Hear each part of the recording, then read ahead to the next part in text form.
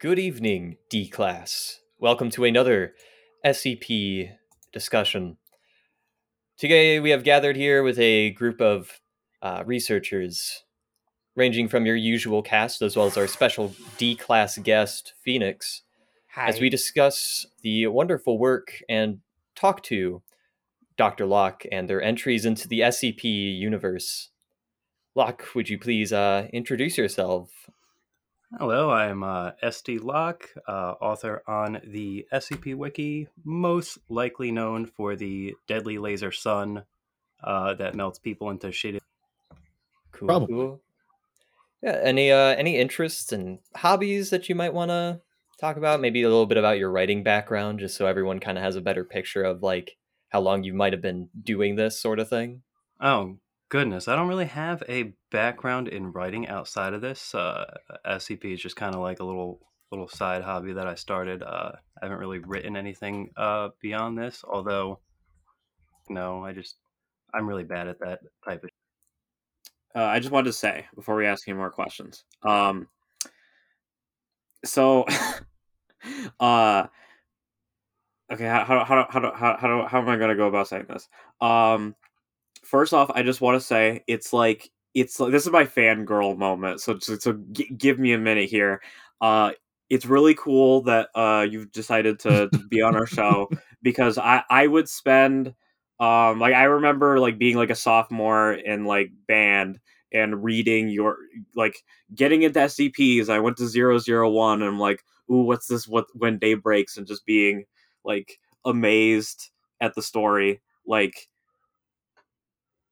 you get what I mean. It's like it's really cool to meet you, man.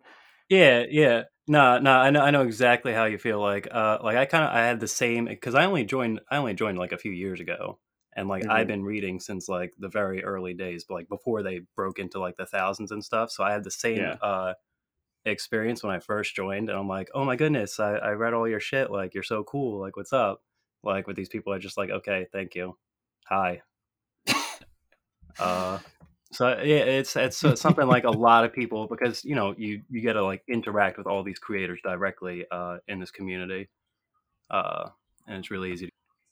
Yeah, I mean, it just seems like it's a very kind of tight knit community, at least from like the other authors that I've kind of looked at and kind of peered into, just to see kind of how things went. Because I was curious about just like the whole SCP process, but like it seems like everyone's kind of come together to create this whole world and universe that is just filled with these weird little doodads and fuck knows what else, just to kind of, I guess, create like a more interesting horrific fiction. Yeah, yeah, it's really cool. And that's kind of the reason I really like this whole SCP community is like it's such a like wonderfully creative place where like you find all sorts of like really like out there concepts that you really wouldn't see, and it's just always growing, and there's just so much originality like still spilling in 10 years later. It's a really special project, and my admiration for it's kind of why I stuck around for as long as I did, continuing. Yeah, I'm. Nice. Oh, I should ask, like, when did you take an interest in writing? Like, when did this all sort of happen? um it was probably because I never actually like enjoyed writing like in school or anything like that, or just even personally in my off time. But coming into this community and reading all these things, and like learning that there's people behind it, and like I think it was I was reading through Dr. Clef's work on the GOC hub and all his stories, um, outlining like the magic of the universe and stuff like that. Um, just I want to give this a shot myself, and some of the first things I created were uh, was a GOC article, and yeah, it's kind of what like really dragged me in was just being inspired by others writing here. I mean, that definitely answered one of our other questions. Was it just like, what were some of the influences you had when it came to writing, whether it be like movies or books or Oh, other people? all sorts of inspirations. Lots because play way too many video games. Like lots of old school like retro like horror games like Resident Evil, Silent Hill, um, from when I was a kid. Like scared the shit out of me when I was a little kid. Like I remember the first Resident Evil, like I must have been like 8 years old when you first see that zombie that's like eating some dude, and it turns into a cutscene where he turns around and looks at you. Like I dropped the controller. I was like, "Fuck this, out!" And like it sort of like started my fascination with just like horror and scares and thrills and things. So like that plays into uh, some of my. This is just a slight offshoot from that one. Was there a specific SCP in the early days when you got into it that you thought, "Oh man, that's really cool," or did you just kind of like all of the SCPs as they were coming Like in? it's so many of them, and like for so many different reasons. I think one that really stuck out to me when I first like started perusing through it was like 682. And that was mainly because of the test logs. Like it provides a really good like sort of like wiki dive where like you find tons and tons and tons of other articles like through just that you're reading. So That's the like lizard, right? yeah, yeah, it's the lizard. Yeah, the I hard think to yeah. destroy Ultra reptile. Death Lizard. So like that interconnectivity is kind of like what first got me like really reading a bunch, because you know you see, oh, they tried this on it and something wild happens. You're like, okay, now I have to learn what the hell this thing is and how it works, and oh, now that makes sense. And then now there's another one. Is there any like favorite authors that you have like in particular through like just could be out like SCP or just books that you've read?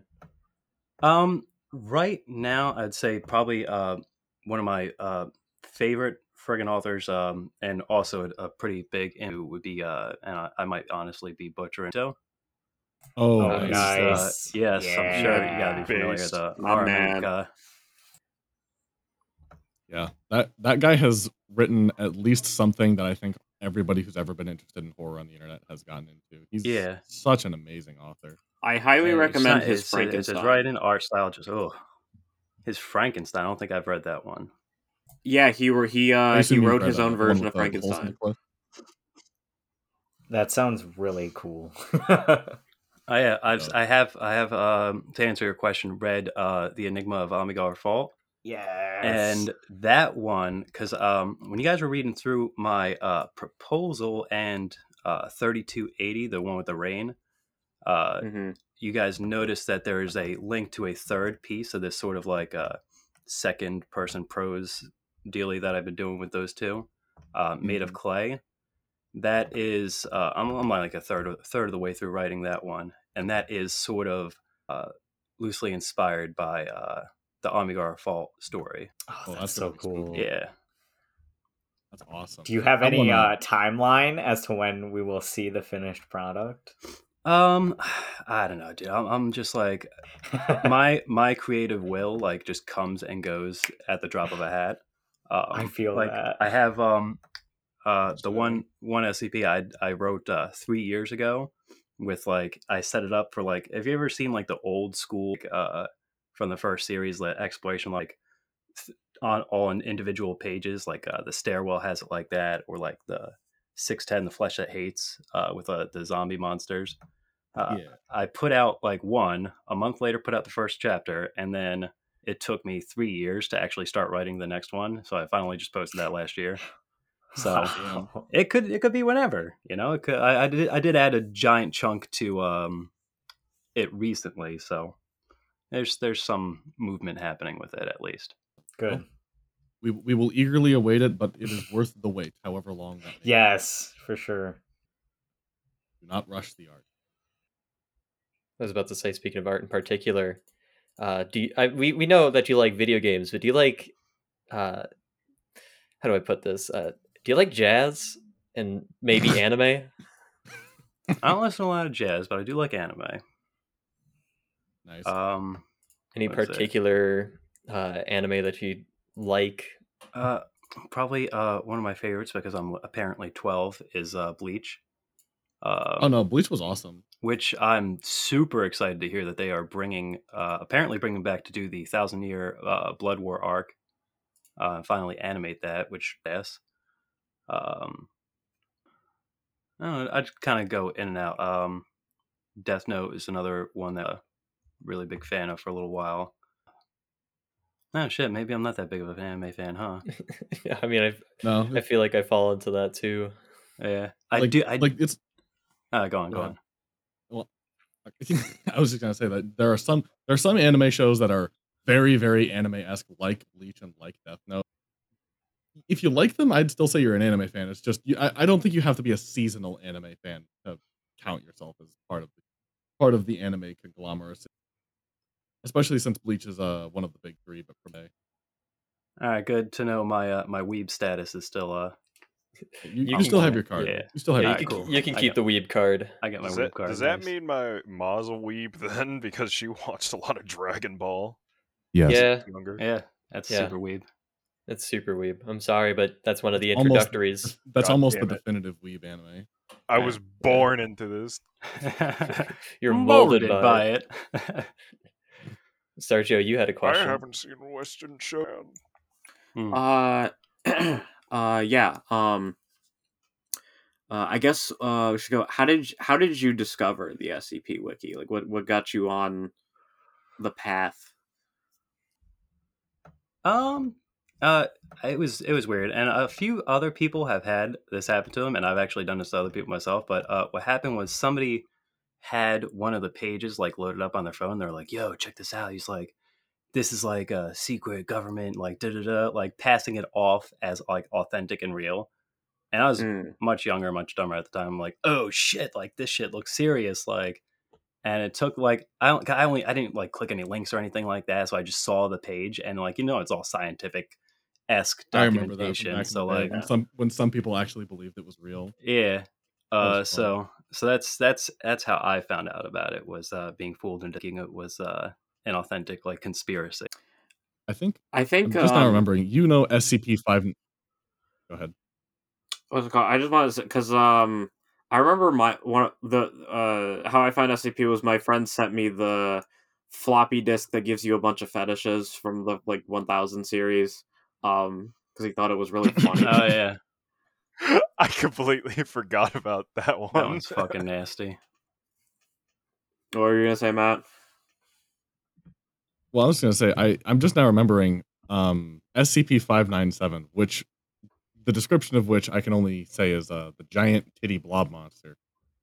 That I think was actually my first SCP. I'm assuming you didn't have quite so traumatic a first SCP. Why would you ever come back if that was the first one you saw? I was so flabbergasted when I realized somebody actually sat down and spent time writing that I had to see what else was in there. Not to mention I got into the SCP-173 craze when the single player game came out a long time ago. And I was very interested in Let's Players doing that. Yeah, so. I was gonna say I got into SCP when the. It's been a long time now. I feel like an old man.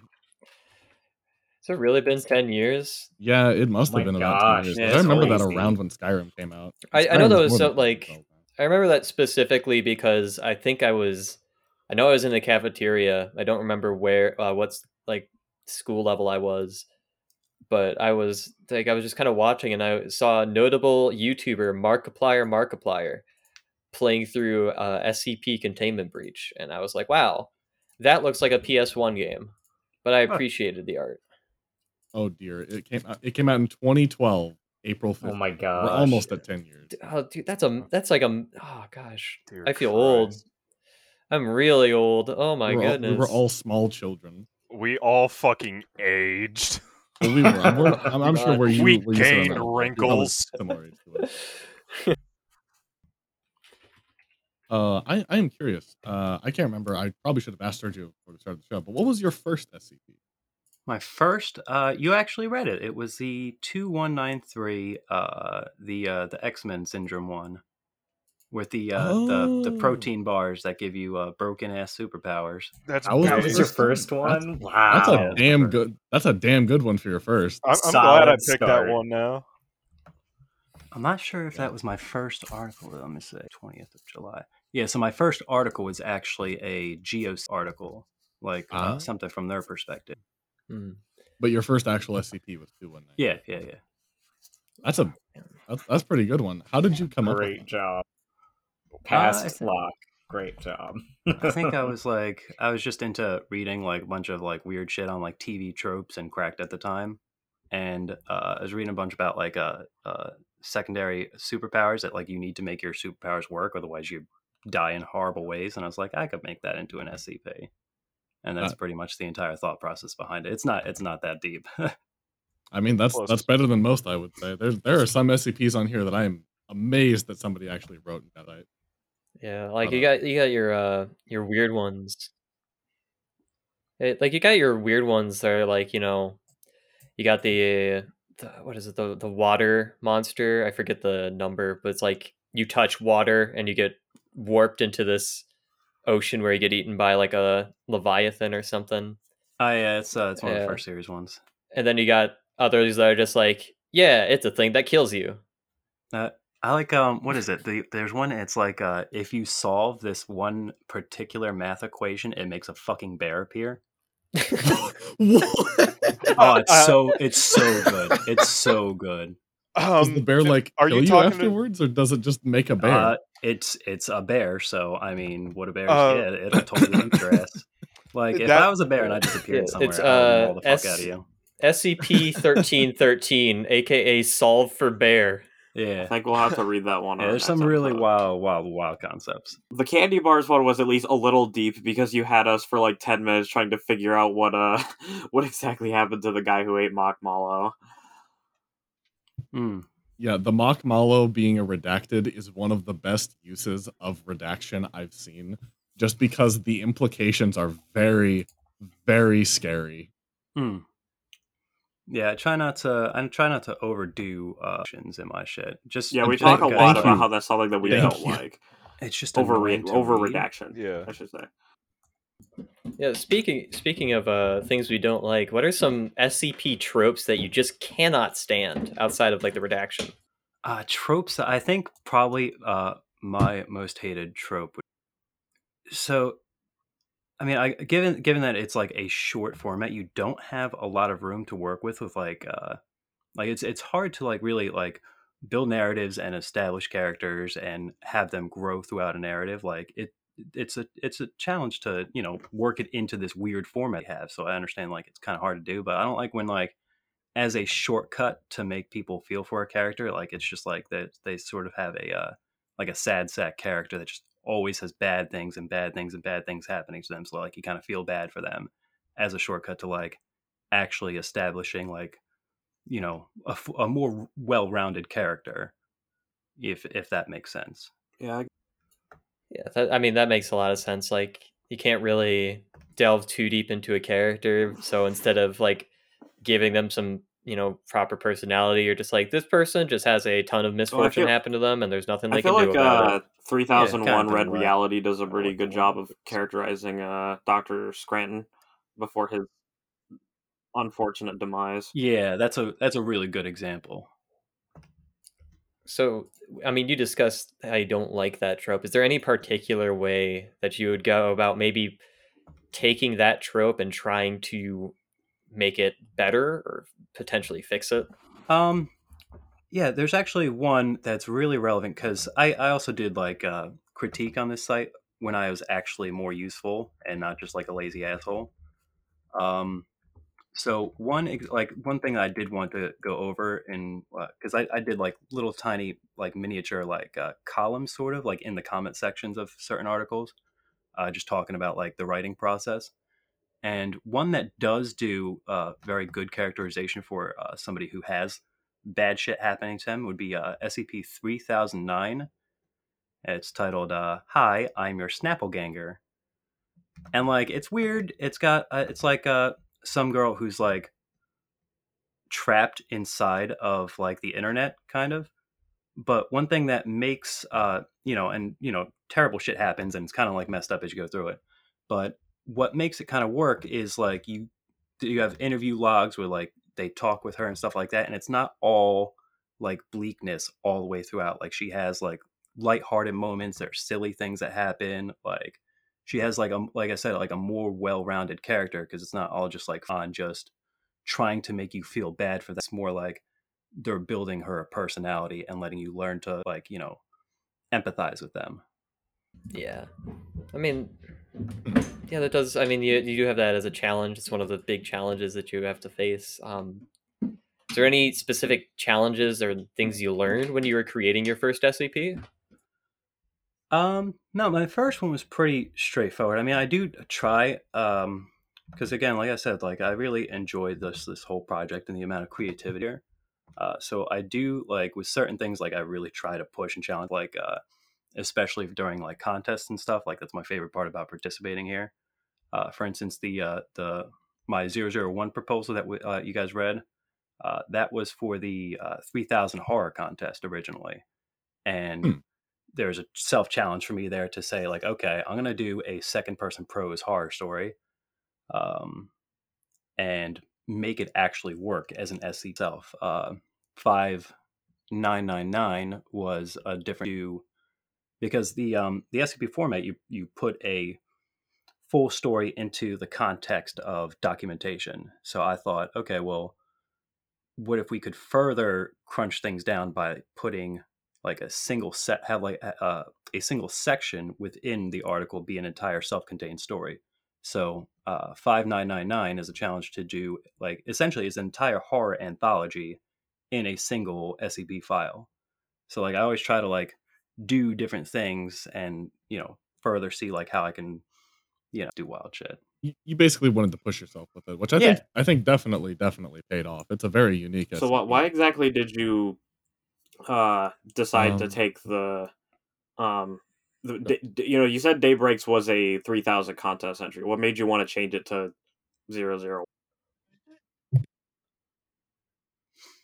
Oh, well, it was in the contest and it was doing pretty good just because the horror of the story. It was a horror.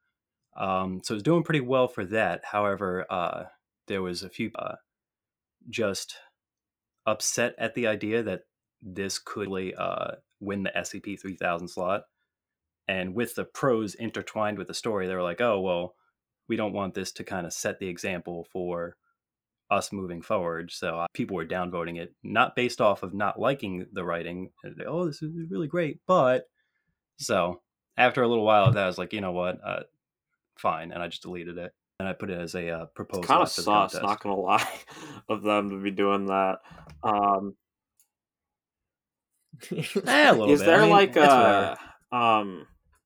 like can anybody submit a 001 proposal? Like is there like a little bit like have a higher standard to getting one Yeah. on there? There's definitely a higher standard. Like people, like there is Yeah. the vote threshold. Like everything is put to a vote to. So I mean, you could do a 001 if you wanted to, right out the gate, but they're just looked at a little Gotcha. bit more harshly, Does critically than other articles are. So do you it's a know if little the more wiki tough, has a but I mean, defense it's against possible. like downvoting? Because like what happens if me and 11 other dudes decide that this one SCP with 0 upvotes just shouldn't be on the site and we all hit downvote? Yeah, I mean, you can look at any page's Mhm. vote history and going to the bottom, and then there's another site operated by this user named 59 fcpper.com, and that actually has like full analytics for the entire site stretching back to its creation. So you can look at like, let's say you did that like one day out of the blue, just 20 people got together, all your friends, and downvoted something. Somebody could just look up that page on here and say, oh, well, this all happened at the same time. Obviously, these people are like, Gotcha. brigade. They could take action from there. The staff could. Because there was this one article we read. The well, that's which good. one? What it's the Yeah. one where like the two satellites go on Tumblr. Yeah, you know what I'm talking about. 27, 21. Yeah, that one Yeah. I know had been like Yeah, the locked satellite one. from The Yeah, being that Homo voted one. Stuck on, one. and we took a look at it and we were like, yeah, I don't. This is good. Like this shouldn't be as controversial as it turned out to be, but you know how people on the internet are. Yeah. Yeah, that was created, and it just like, I mean, it did okay. It was like 100 and something, and like it did okay. Like it was just like it sat around for a couple years. Like without much attention to it. And then some YouTuber saw it and put out like a video about it, like, oh, and it just caused like hundreds of people and downvote it en masse. PC or something. Yeah, we try not to talk about that thing. It's mostly like, it's basically every time somebody gets. I was gonna say, so that just reminded me. I The- wonder how that dude, that Russian dude who tried to like buy the SCP Foundation or whatever. I wonder how he's doing right now. I think that's actually still ongoing. I know they won something. I don't really follow this shit, but they won something regarding the case, but there's still a ways to go before it's all. Yeah, jumping back to the whole SCP, we talked about 001, and I understand the very the scrutiny that tends to happen with those, because it's a little, it's a higher bar to set. It's like, it's 001. It's the first one. Yeah. Are there any like proposals that you specifically really enjoy by other creators? Quite a few. Let me see. I think what my favorite might be Kellenen's proposal, almost solely due to the fact that it was the most hype fucking thing when it was coming out, because it was like it was serialized. He came out with it. Yeah, that was absolutely wild. So earlier we asked you about anime and the Vidya. Have you ever read just general horror books like Edgar Allan Poe? I can't remember if you said anything about that earlier. Yeah, probably like when I was in school. I haven't read much since I've gotten out of school. I'm ADD, I guess, for that. It's kind of like why I read a lot of shit here, is because like it's something I could pick up and put down in like 10 minutes. Oh, yeah, interesting. my concentration's terrible. I got what is it?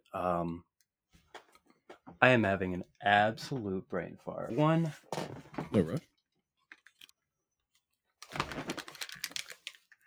All right, brain fart over. House of Leaves. I got House of Leaves lately. I just haven't. I just got through the prologue of that. I'm creepy. Oh, I haven't ever read that. What's it about? It's like there's a dude that passed away. Old man passed away, and they find like all these documents in his house about it was like a critical analysis of some film, but the film doesn't exist, and all the sources cited don't exist. So it like goes between like this guy's story and then the actual documents that he finds about this film. And the film's about a family that moves into a house where the internal dimensions exceed the external dimensions, and then just shit gets insane. Yeah, I'm looking at, because the name House of Leaves sounded very familiar, and it was probably because I heard about it through one of those horror YouTubers, probably Nightmind or something. And I looked at it, I'm like, oh my gosh, it's that one. It's got there's a lot of like weird things that specifically happened in this book. Like there is just like straight up sketches and Polaroids. Like there's times where like the pages are entirely broken into different like formats. It is absolutely insane, and I've heard that it's a very good read if you're into horror. Oh yeah, this looks great. Yeah, it's insane. And beyond that, I also like checking out like online creepypastas, things like that. Diania House is probably the absolute my favorite out of all of them. I don't know if you've ever seen that, but that's like it's a whole bunch of blog posts like spread out on different websites, all detailing the story of this like messed up house that somebody's trying to find his lost friend that went missing. Yeah, I was I kind of fell down that rabbit hole. Like I'm not super big into horror, but I like narratives that are able to convey feelings really well. So when I heard of House of Leaves, I was like, okay, I have to go check this out sometime, because I'm not super big into horror, but the way that the book is presented in this very unique format is something that I think is very interesting. I think is very unique to kind of like the horror genre as a whole. Is there? I would say that like it definitely like SCP is kind of that same sort of boat, where it's like it's very unique in how it kind of is presented. Yeah. So I was gonna ask, like, I mean, how would you say writing in SCP compares to maybe writing a usual piece of fiction? Like, what are the notable differences that you noticed when writing yours? I think one of the main differences is just like, first off, it's just a lot easier than actual straight prose for me. I am just ass at writing straight prose. Um, but it operates on all like the same bits of logic. Like, you know, usually like your special containment procedure should be somebody into reading the rest of the article. Like you have the same attention to in terms of like pacing and atmosphere, depending on. I say overall, it's really similar. It's just a matter of breaking it into a defined style of formatting. Interesting. And how would you then say, like, how would you compare like an SCP tale to, you know, how you're usually writing SCPs? Like, what is the differences there? What are some of the like paths that you take specifically to make it fit within SCP, but also to kind of not just be like another piece of fan fiction? Um, I'm honestly not even really sure. Yeah, I'm drawing a blank. Fair. It was kind of a difficult question. I was, you know, just throwing it out there. But you know, getting back to the writing, like if you were to write one of your older SCPs today, how would you rewrite? Like, what would you change about it specifically? Um, I really should do a lot of rewriting on my proposal.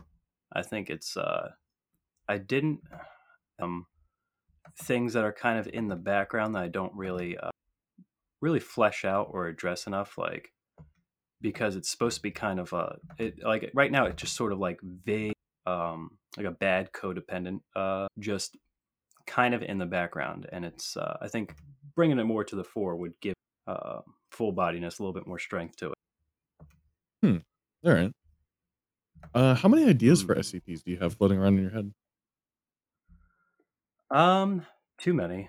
I actually just got one last night, or not like the night before, and I tried. Like, ah, man, I'm so terrible. I tried to write it because I thought it'd be really cool. If, like, hey, you know, it'd be really awesome. I got a sneak peek of something. I haven't posted it yet, but like, so I got this really good idea mainly because Mayor. Oh damn. Uh, yeah, and it was just mainly just uh, a scene uh that kind of played out something just really creepy, and I tried to start something up to kind of like right towards that point uh of this little nightmare that I had, and I wasn't able to let out. So it's just like I have like half a freaking article just sitting here, any of them. Yo, Sam, I've got like 10 ideas for stories that I want to write. And I've done Yeah, basically same. none of anything. I started rough drafting my own article because I was just like, I have this idea. I'm surprised nobody did it. I'm gonna do it because I know this stuff pretty well. And I just sat there. I'm like, I don't want this to just become, oh, it's that thing, but now as an SCP, because like there's a lot of that just like um, sort of twists on just classic horror. Like I can't really think of a good example right now. I guess probably the best one would just be like the I forget the SCP number, but it's like the red hounds that are able to speak in different like as different people. That's yeah, it's 939. 939. I was just like that one's like kind of gives me the vibes of like Alien, like Xenomorph, just based on like how it's described and like how it kind of operates. I thought that was interesting, but like it's not just like it's not the Xenomorphs. It's its own beast.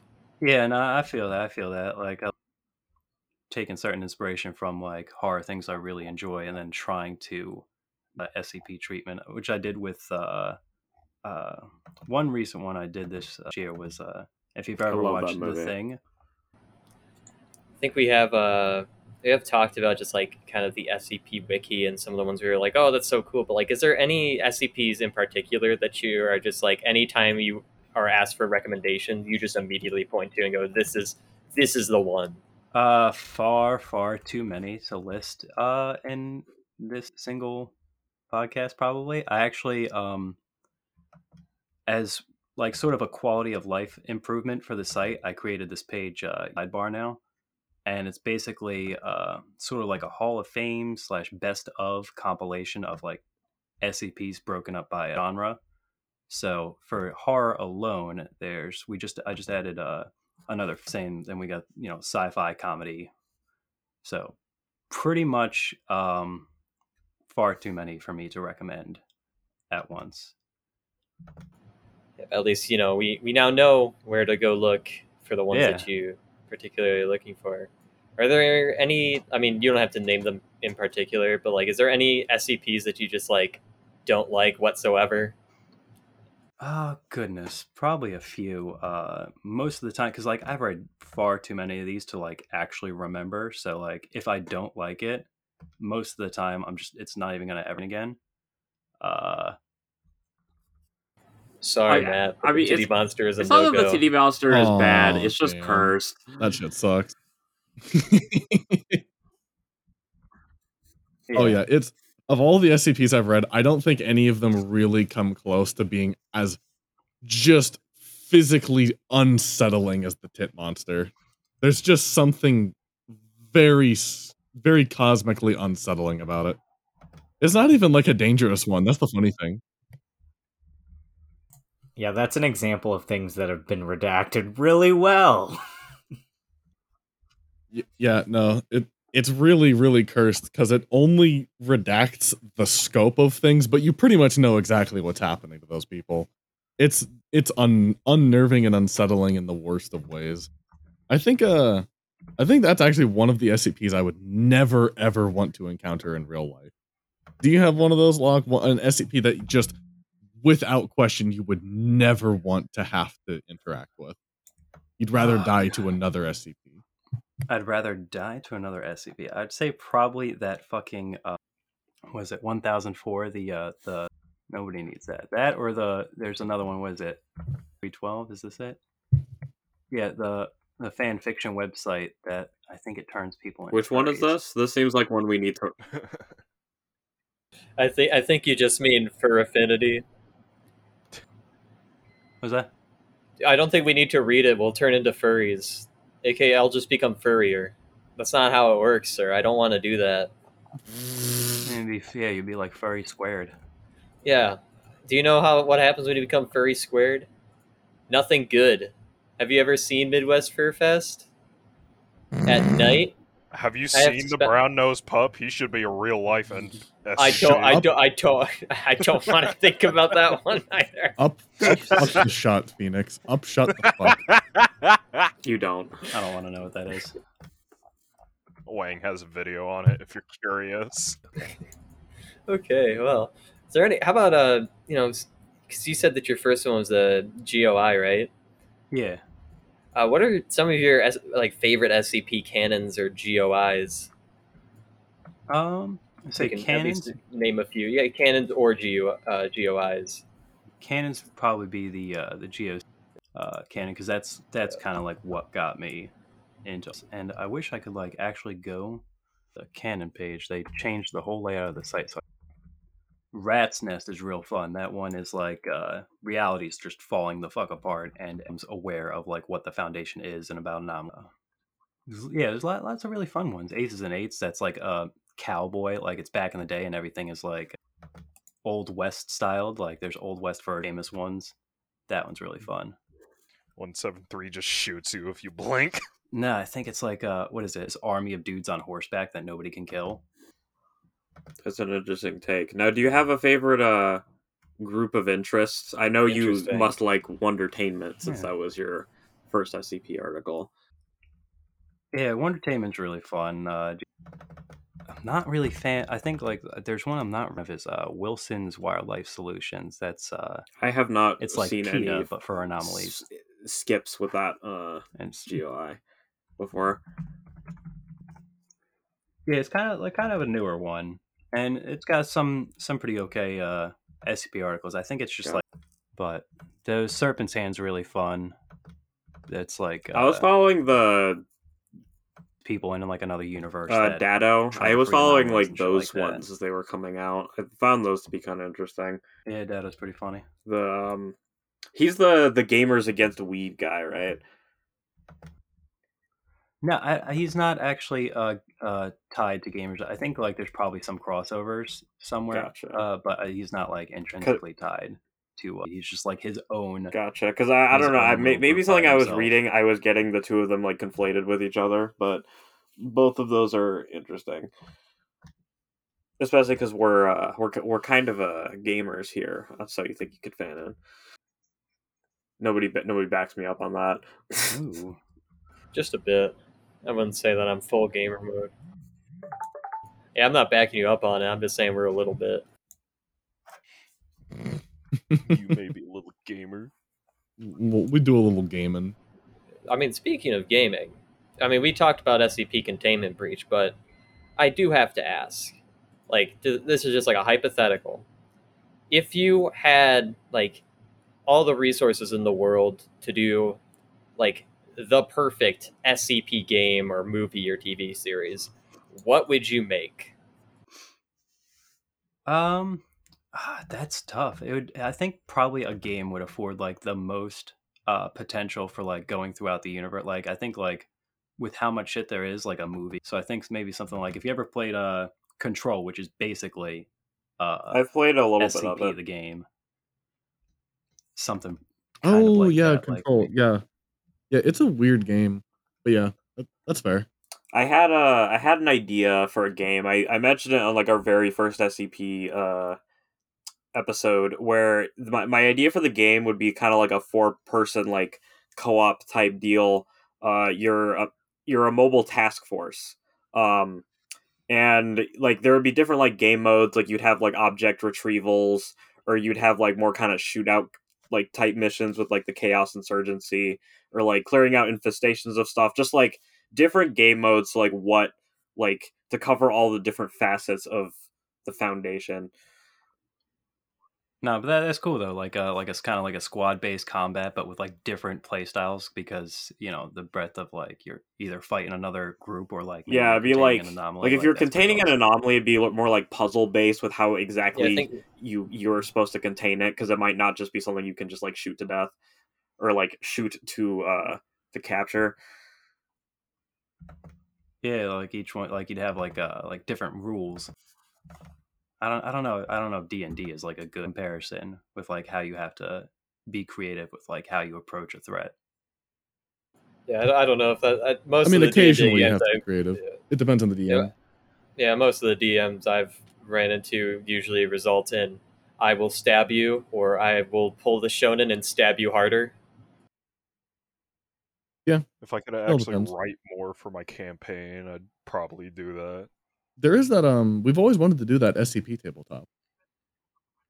No, there is. Is there an SCP tabletop? Or am I There is thinking an of something else? there There is is. an SCP tabletop There's that gotta I be. found on Drive Through RPG. There's also there's one that's like I can't remember what it's called. Jake showed it to me. It was like Point Green or something like that. That's basically just like an SCP tabletop, but it's like a lot more fleshed out. I'll have to ask him about it. But an SCP tabletop exists Interesting. out on Drive Through RPG.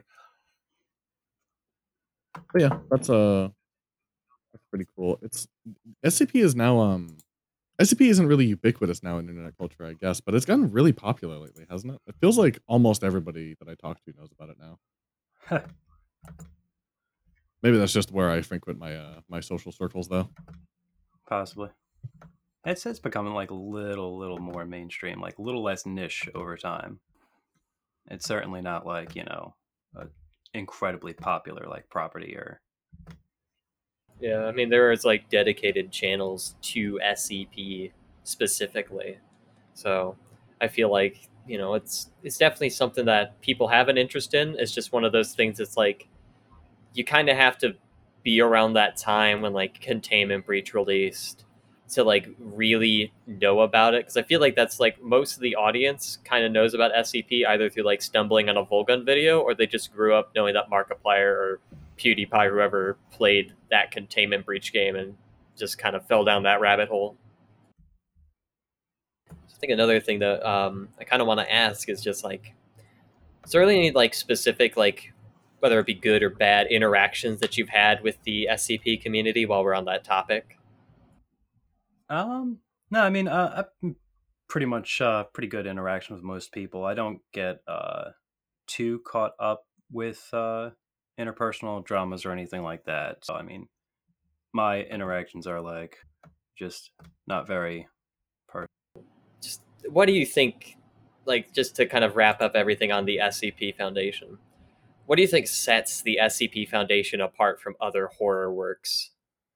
I think it's just like it started like really kind of focused on these really short little tiny horror pieces like, oh, here's a creepy item that, kills you in the, but over time like it's just incorporated. You can find so many different types of content here. So I think like its real strength just lies in the variety of the community. The people dating it is just how open it is, and put their work out there, uh, and be a part of the community. Yeah, I mean, and you said like anyone can really join. Is there any like advice that you'd give to potential writers that are looking into getting to SCP or into horror, maybe specifically? Because I mean, you've got quite the repertoire. Figured maybe you would have some pretty solid advice for anyone that was curious about maybe taking a stab at making a draft at the least. Honestly, the only and probably best advice is simply just to read, and yeah, it doesn't even have to be like SCPs in general. It could be anything. Just read, watch things that you're in, and try to think about like, the content you like to consume. Like, what about it is it that you own, and think about how you could, you know, learn through observation and apply it to your own work. It's pretty solid advice. Good Now, advice. as I go ahead and burn SCP info J, Phoenix, you had one last question that was on the SCP. Yes. There's one entire, just important question that I've been dying to know ever my since God. this interview. The suspense is killing me. Got any games on your phone? Probably Among Us. God damn it. Uh, The yeah, I way think that we might end literally in the be only game I questions have. is by Among Us. I never felt like this experience could happen where somehow, some way in an interview, the word Among Us is stated. Sergio, you Hilarious. got to tell him about the Phantom Among Us that happened while reading one of his actual SCPs. A Phantom Among Us?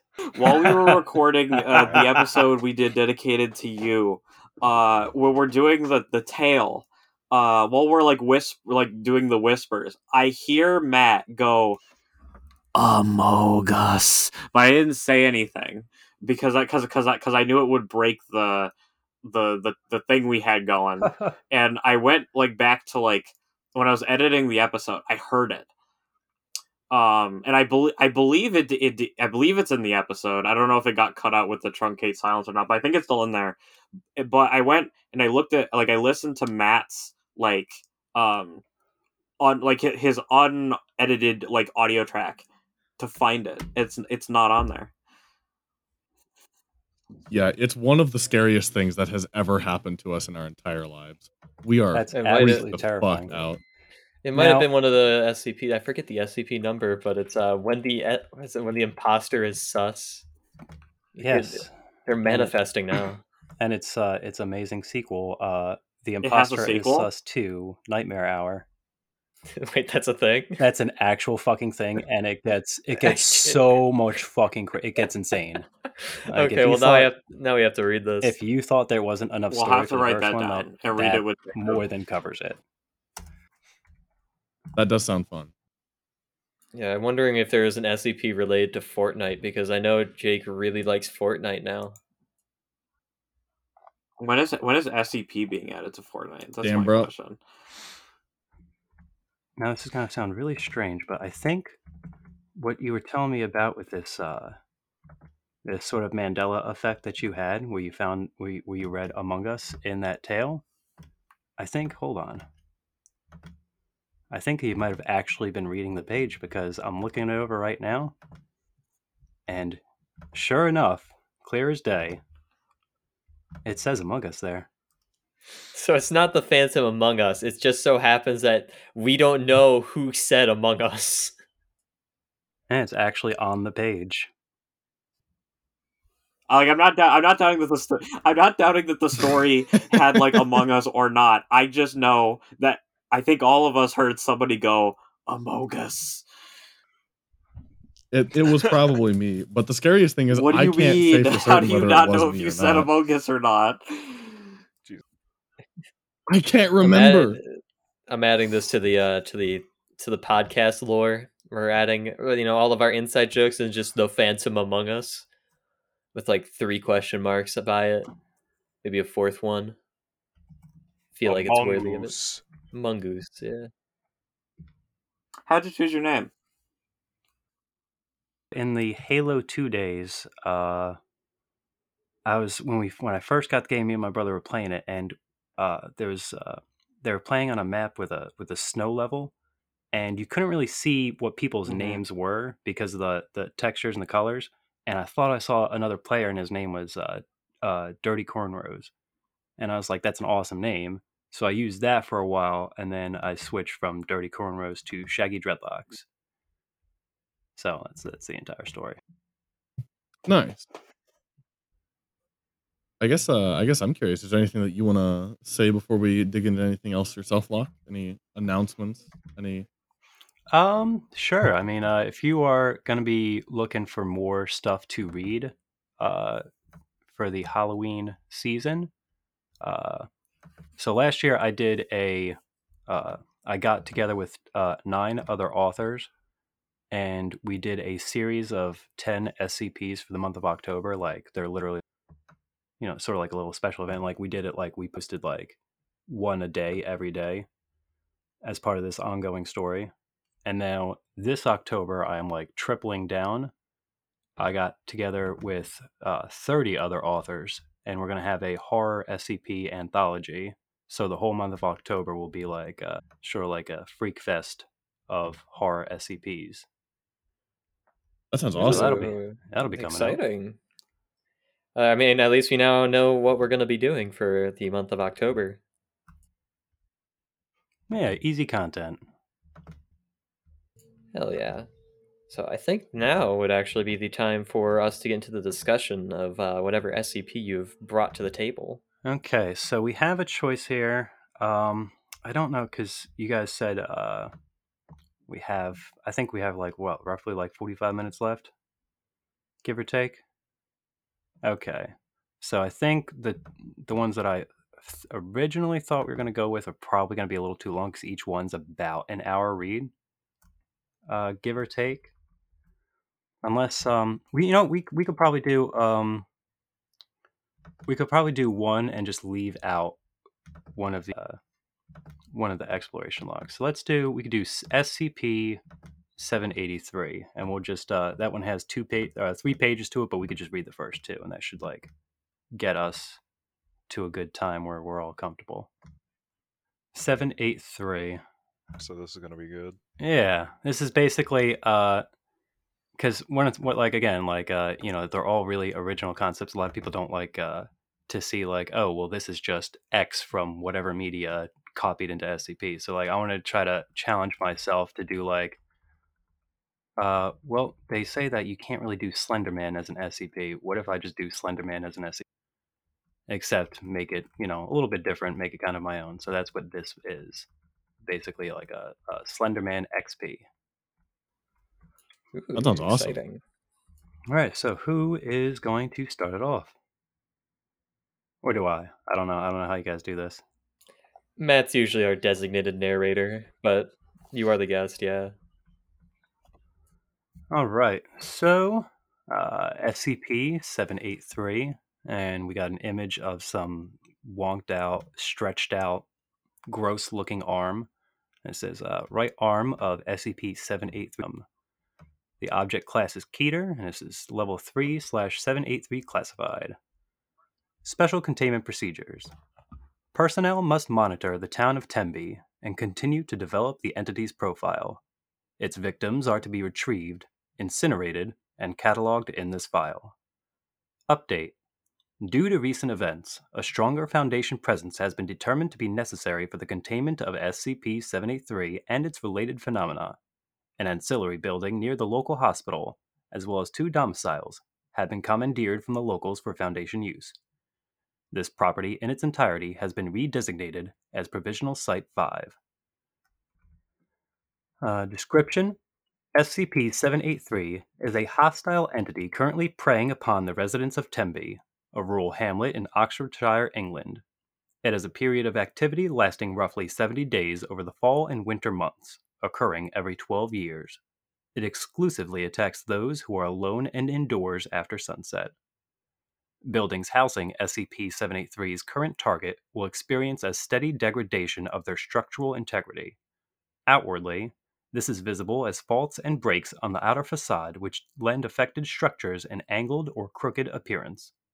This anomaly extends to any objects which breach the affected building's exterior, causing immediate and severe deformation that is invariably fatal to living subjects.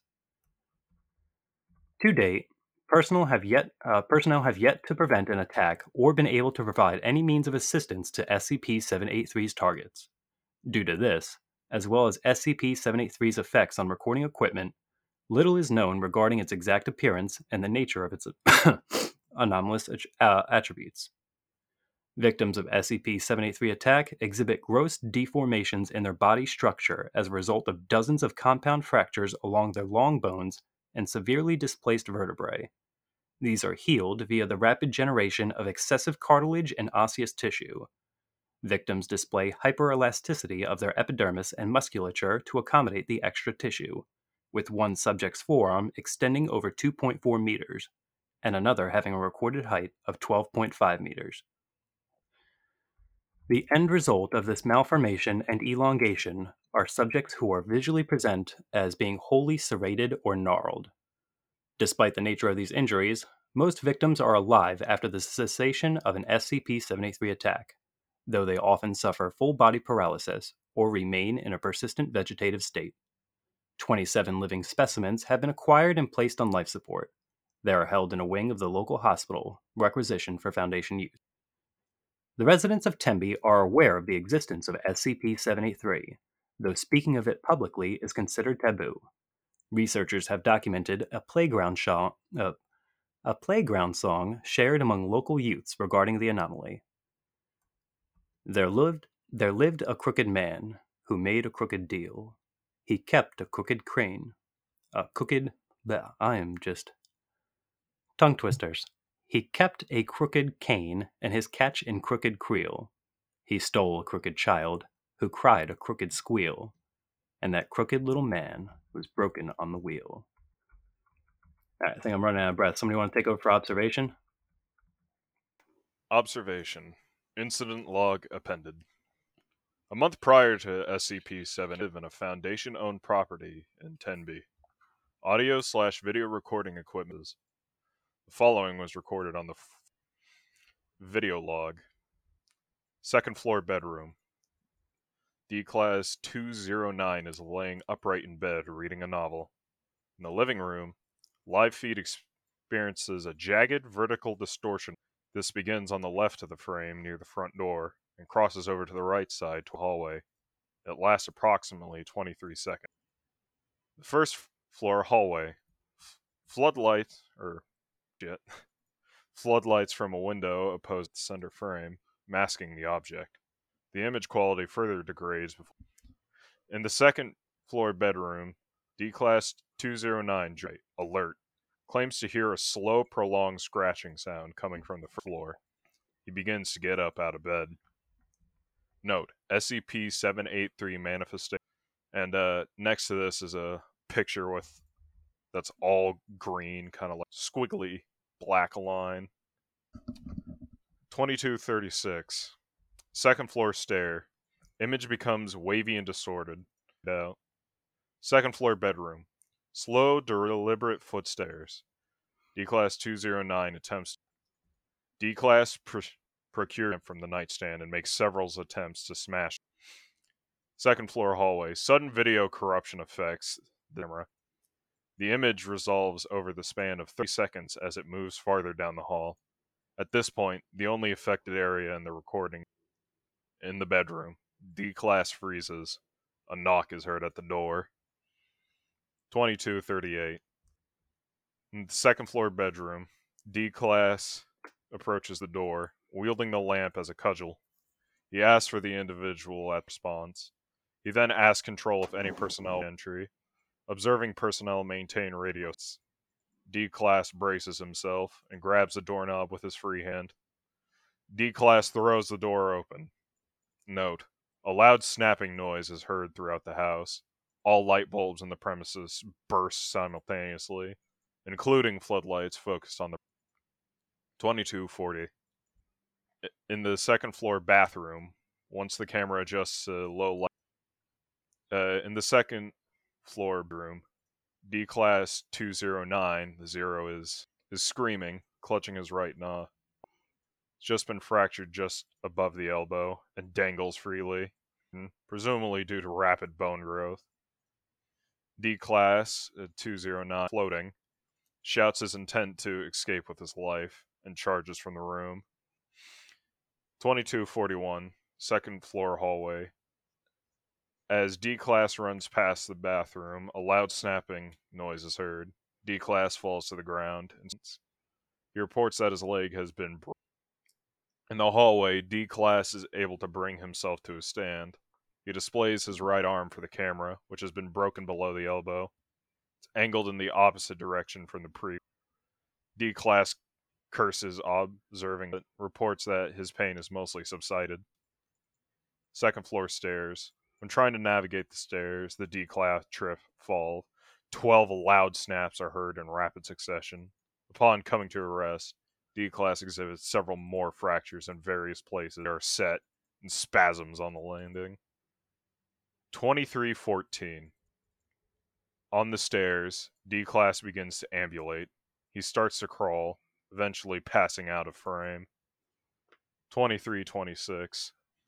In the first floor living room, D-Class can be seen dragging himself into the room with difficulty due to his cumbersome limbs.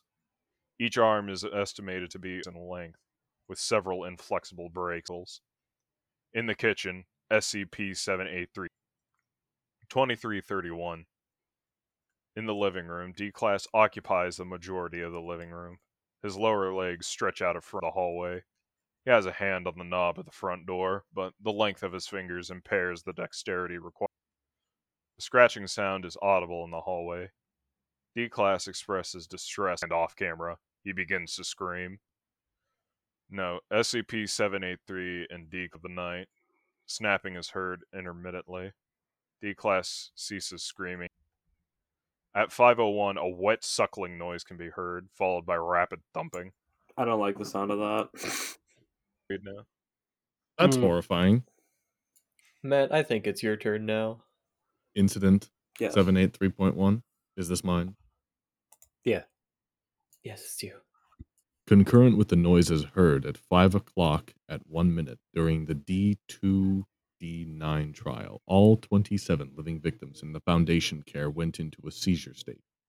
Despite the fact that the majority were brain dead or wholly paralyzed, they convulsed for several minutes. 2 present researchers were injured during the incident, and life support systems for several patients were compromised, killing 5.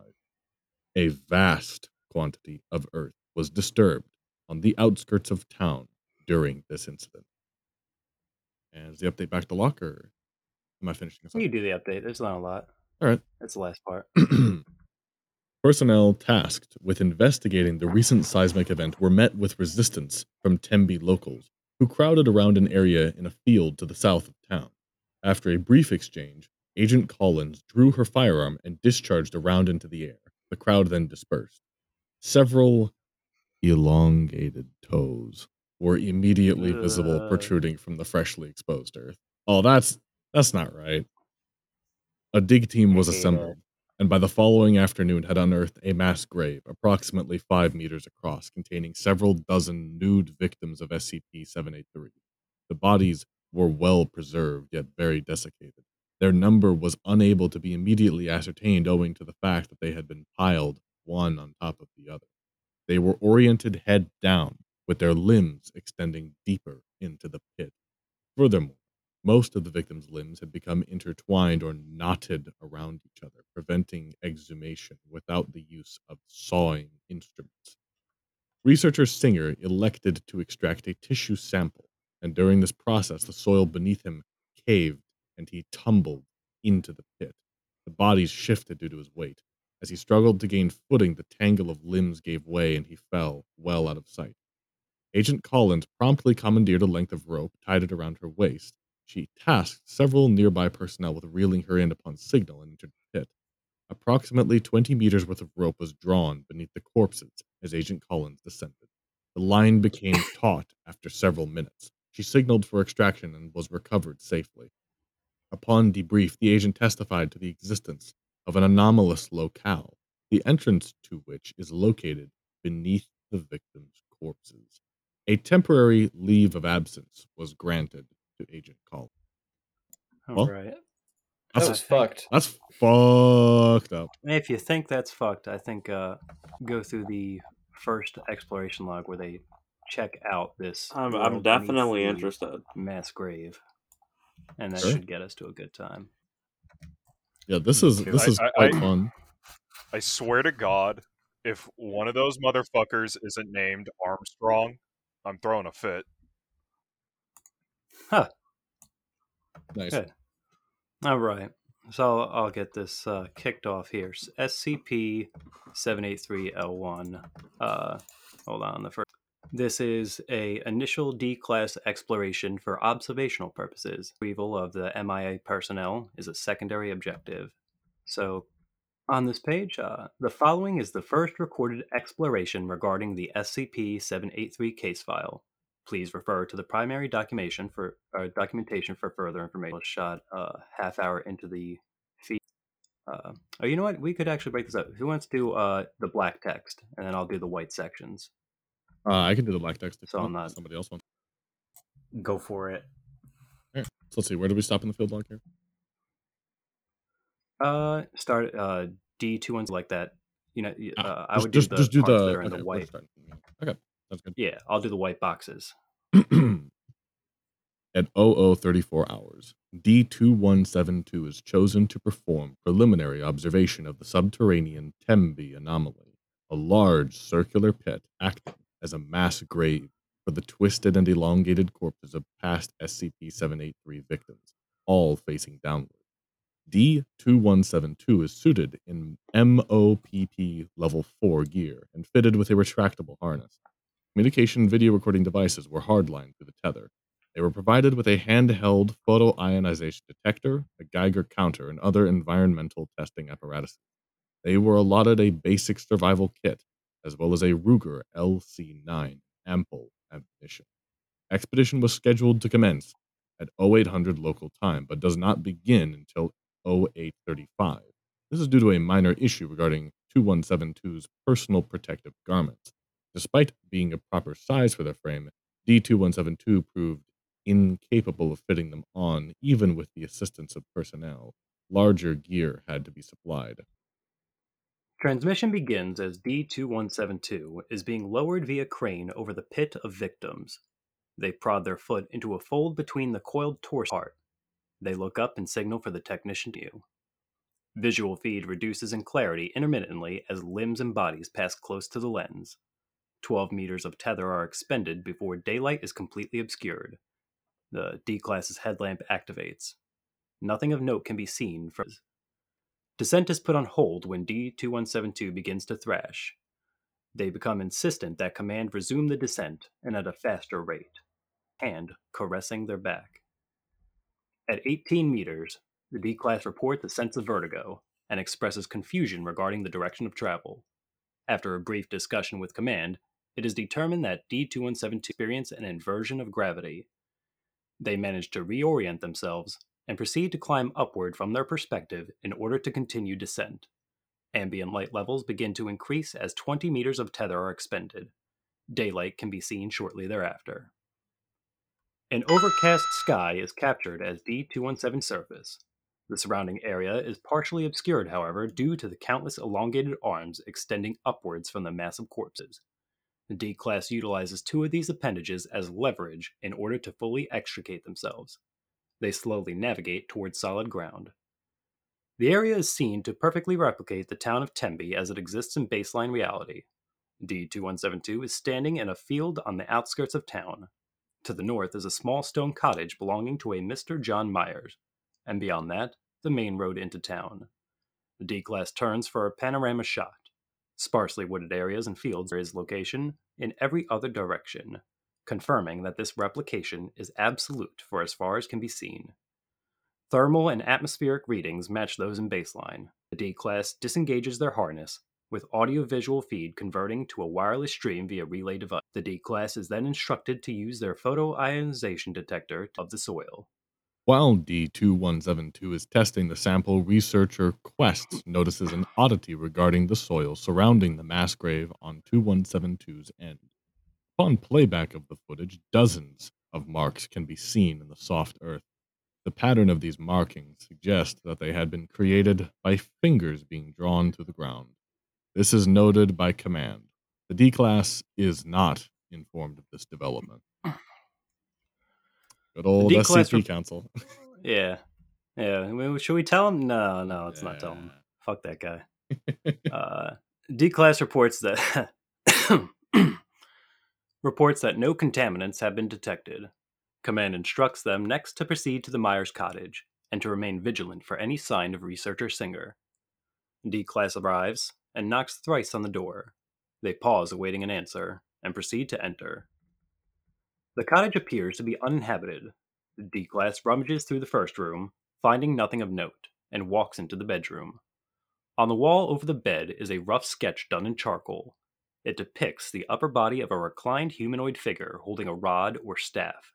Its free hand is outstretched above the headrest, and we got it like there. Right. 2172 is instructed to approach and inspect the drawing. They are hesitant, professing to feel a great sense of unease while in the drawing's presence. They advance slowly.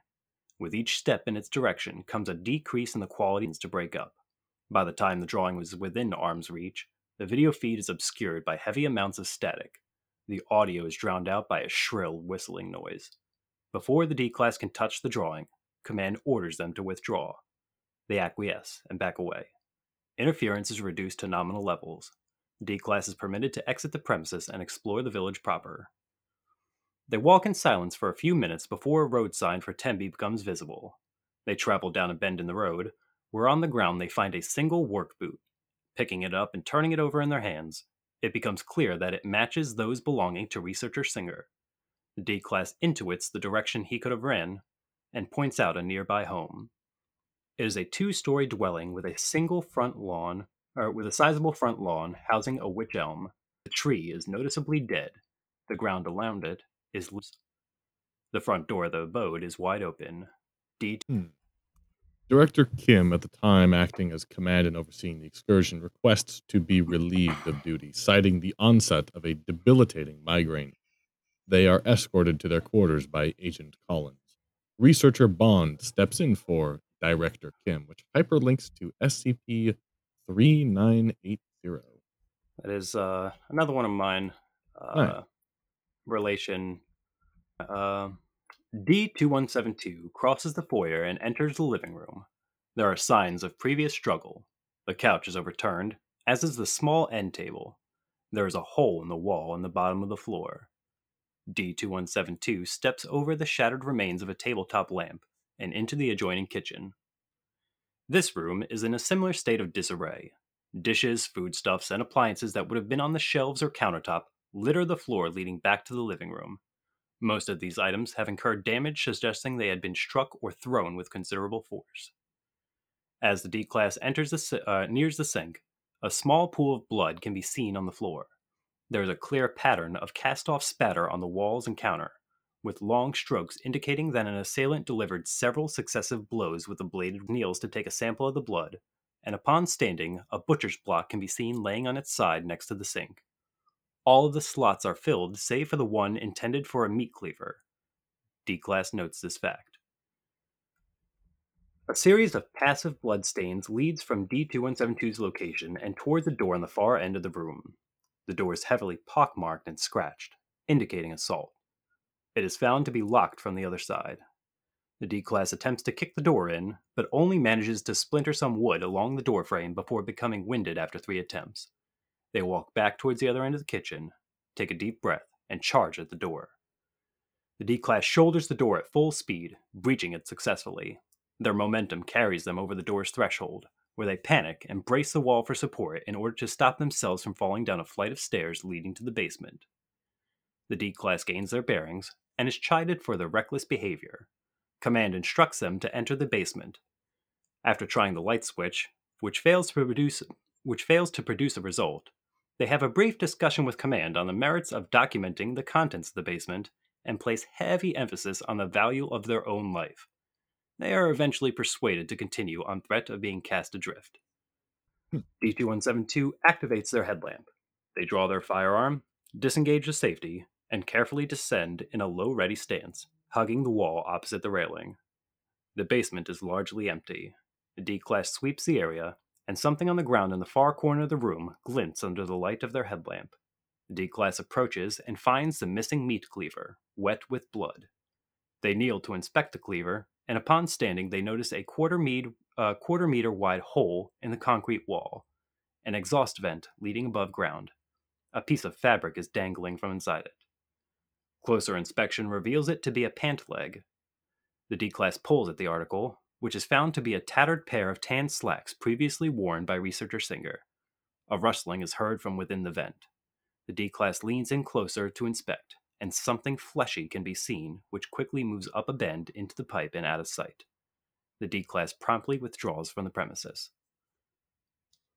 Due to the discoveries within the domicile, researcher Singer is presumed to have been killed in action. D2172 is instructed to travel out of town in order to further document the nature of the area itself and determine its actual boundaries, if any. Little of note occurs for the next 40 minutes as the D-Class travels north and out of town down Tembe's main street. D2172 is now outside Tembe's town limits, continuing on the main road which now winds through a densely wooded. This geography remains consistent with that of baseline for the following 2 kilometers, at which point the forest gives way to fields. It is not until a small cottage is spotted ahead that D2172 expresses concern. They stop and survey the surrounding area, revealing that they had somehow emerged back on the south side of Tembe. The D-Class conveys to Command that they cannot see the limbs of SCP-70 victims, which should have been visible extending out of the body pit. They diverge from the path and run towards the expected location of the victims. Upon reaching it, there is a large circular area of overturned soil and a distinct lack of corpses. There are no signs of his presence here either. A previously discarded sample bag, along with the relay device and accompanying tether harness, are absent. The D-Class begins to panic and is instructed to hold their position while Command decides upon a course of action. Researcher Bond confers with the on-hand technician to confirm the status of the D-Class's harness. It is relayed that it had not been retracted prematurely, nor had any length of tether been expended since the D-Class set aside their harness. After some deliberation, it is determined that D2172 has possibly entered an iterative spatial zone situated adjacent from their original area of entry. It is then decided that exploration beyond this point would best be handled by personnel who are experienced with excursions of this nature. The D-Class is then instructed to follow the road back towards the entry point. The D-Class is traveling down the road through the silver birch forest at a brisk pace, idly conversing with Command. It is as they remark on the absence of any form of life that a rustle of leaves can be heard. The D-Class turns towards the source of the noise to find a naked body of an elongated SE victim. It is sprawled across the road, unmoving, a few dozen meters away. The D-Class swears loudly and then continues on their path. Another SCP-73 victim is stretched along the road before him, some distance away, also unmoving.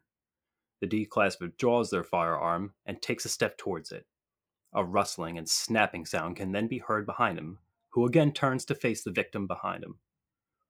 Although the body's position remains unchanged, it is clear that the trunk and arms have grown and elongated, twisting and breaking, placing them closer to D2172. More snapping can be heard once again from behind him. They rapidly turn and fire at the SCP-73 victim, barring their path, whose neck had elongated and bent such that it placed their head roughly a meter away from the D-Class, at eye level. Though several rounds are discharged directly into its face, it elicits no reaction. Snapping can be heard once again from the unobserved victim behind the D-Class, who absconds from between the entities by running off into the woods. D-Class runs for several minutes afterward, ignoring Command's advice to keep the road within view. They eventually stop to catch their breath and recuperate, coming to rest momentarily on a large rock. There is no sign of pursuit from the victims. The D-Class uses this opportunity to reload their firearm. Upon holstering it, they take some time to consume an MRE. They consult with Command on their relative position and determine the proper direction of travel. A moment is taken to alleviate. The trek is largely uneventful over the next 14 minutes before the D-Class stops. They claim to feel minute vibrations in the ground, coming in short, punctuated bursts.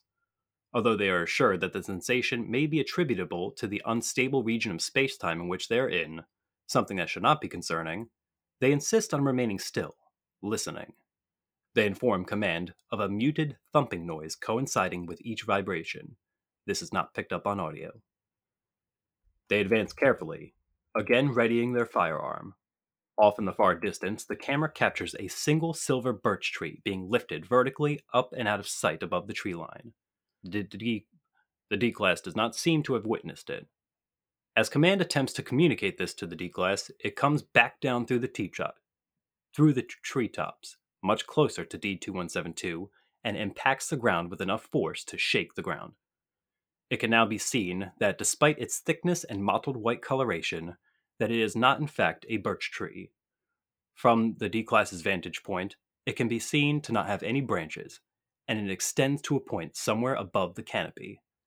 The D-Class is instructed to approach and physically inspect it. Before they can act upon this, another such object comes down directly next to them, knocking them to the ground. Once on their feet, they approach the second object. They pause once they see the faint impression of ridges and grooves running along the object's side, and opposite of it, a flattish, hoardy nail plate. D2172 fires at the object and draws blood. It quickly withdraws. A deep, protracted scream emanates from above the D-Class, who breaks into a run. D2172 runs through the forest, swearing incessantly and begging for some form of assistance or support from Command. As they run, more objects crash down around them, seemingly trying to hit him directly. They break from the forest. They are now in the northern outskirts of Tembe. As the D-Class hurries to close the distance to town, another of the unidentified objects collides with them, knocking them on their back. The object comes to rest beside them, taking up the majority of the visual feed. D2172's gaze follows the object, tracing up its length. Without the obstruction of the canopy, it can be seen to bend and twist, terminating several hundred meters in the air. D2172 screams when they discover its source. The nude form of Researcher Singer is suspended high in the air, balanced on elongated and grossly enlarged fingers. Oh, that's fucked. Researcher Bond stands from her position at the control console, doubles over, and proceeds to vomit profusely. A member of medical staff rushes to her side in time to catch her as she falls unconscious. Dr. Peterson elects to take her place at the command console. Agent Collins arrives to help carry Researcher Bond to the medical bay where she is to receive corrective treatment. The Singer creature screams a hollow sound, lifting one finger from somewhere deep within the silver birch grove, felling several trees as they drag it towards D2172. The D-Class rolls to the left and out of its path. They withdraw their weapon and fire at Singer, failing to hit the mark. The Singer creature can then be seen to lift its left hand, slowly drawing its digits together to grab D2172. The D-Class swiftly comes to a stand and runs in the opposite direction. The digits can be heard colliding with one another behind them. They safely reach the main road, and do not slow their pace as they follow it through town.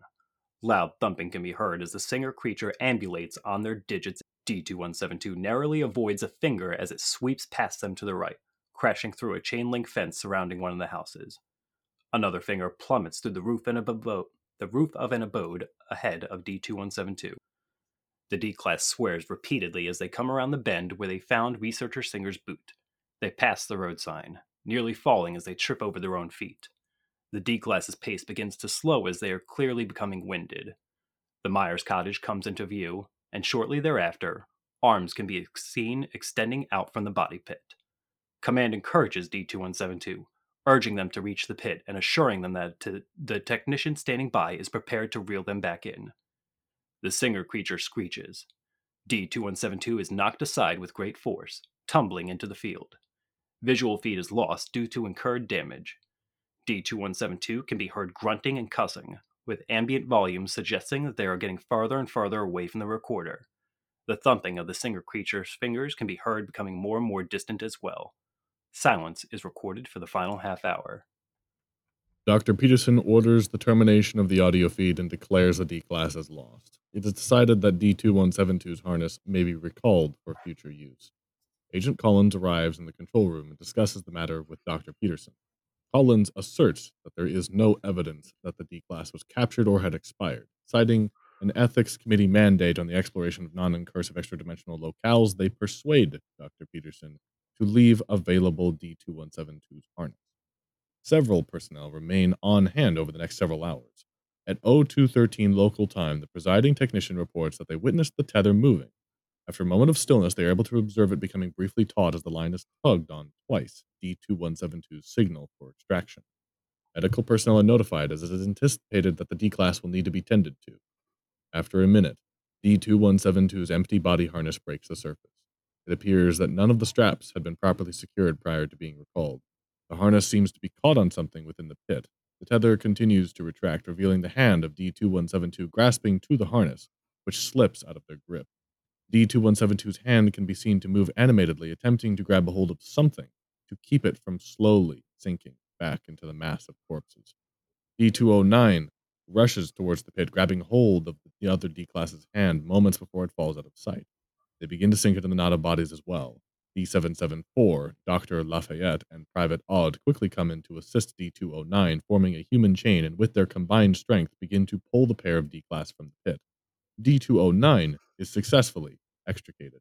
His arms are now outstretched, hands still grasping that of D2172, whose hand comes back into view. As the four men pull, approximately 3 meters of D2172's forearm are dislodged from the body pit. It begins to bend and snap at several new points of articulation. D209 lets go, and Well, that's spooky. Yeah, That like that was little moment something. of false hope where like you think they're gonna save him and then it's just like more fucked up. I mean, there was no Yeah. way that D-Class was gonna be alive, but fuck, that's a bad way A to go. glimmer. It's a glimmer. Nothing much that you can do, but I mean, the use of body horror in this is, of course, unsettling. Very. Yeah, I really like the actual like exploration logs. I think that they're a kind of a new change of pace because usually you don't really get this with a lot of SCPs because it's mostly like a creature or an object. But there's like more to the story now, and it's like, oh well, I don't know. The mystery continues to get deeper and deeper. Now we need to figure out You what can almost exactly say is that going the on. mystery deepers. Yeah, it's getting further in. Yeah, taking a yeah, it's getting deeper and deeper, just like like how we're hopping down the flesh hole. Yeah, it's getting balls deep. Yeah, Balls That would deep in the describe flesh Todd hole. from Jackson balls pretty well. deep. Oh, God. I don't want to think about the corpse flesh hole being filled. He knows what he did. He does. Yeah, fuck you, Todd. But yeah, thank you so much for coming on the podcast and answering our questions and giving us a little bit of insight into how you work on these SCPs. And I mean, I think everyone here can at least agree that we are all excited to see Especially when you get around to what finishing that October clay has in one. store for us. Yeah, thanks for having me on. Yeah, Yes, we're looking forward to it. That clay Yeah. one sounds very spooky. that's a little messed up. I must say, 783, new favorite. Very spooky. Ooh, well, thank you. Very, Especially very spooky. the especially spooky is that right arm of SCP-783 victim. I really like that when it Oh. is just like a really well done image. Tells a lot more than than anything the writing can do. Yeah, like there was one that I was looking at, that basically just looked like a photo, and then like they just went into like paint and just blacked it out, and I was like, oh, that's cool, I guess. But like I feel like the best SCPs, like when they have photos, they don't censor a lot, or if they censor things, there's like something that at least gives us like an unsettling feeling, because I mean, pictures are worth 1,000 words, so you got to make it worth it. Yeah. Yeah, I'm glad that you included that in the actual piece itself too. It was very fun though. Very, very fun. Oh yeah. Thank you for writing, and thank you for coming on. Thanks, fellas. Thank you so much. All right. Peace out. We love you. Bye. Peace. Bye.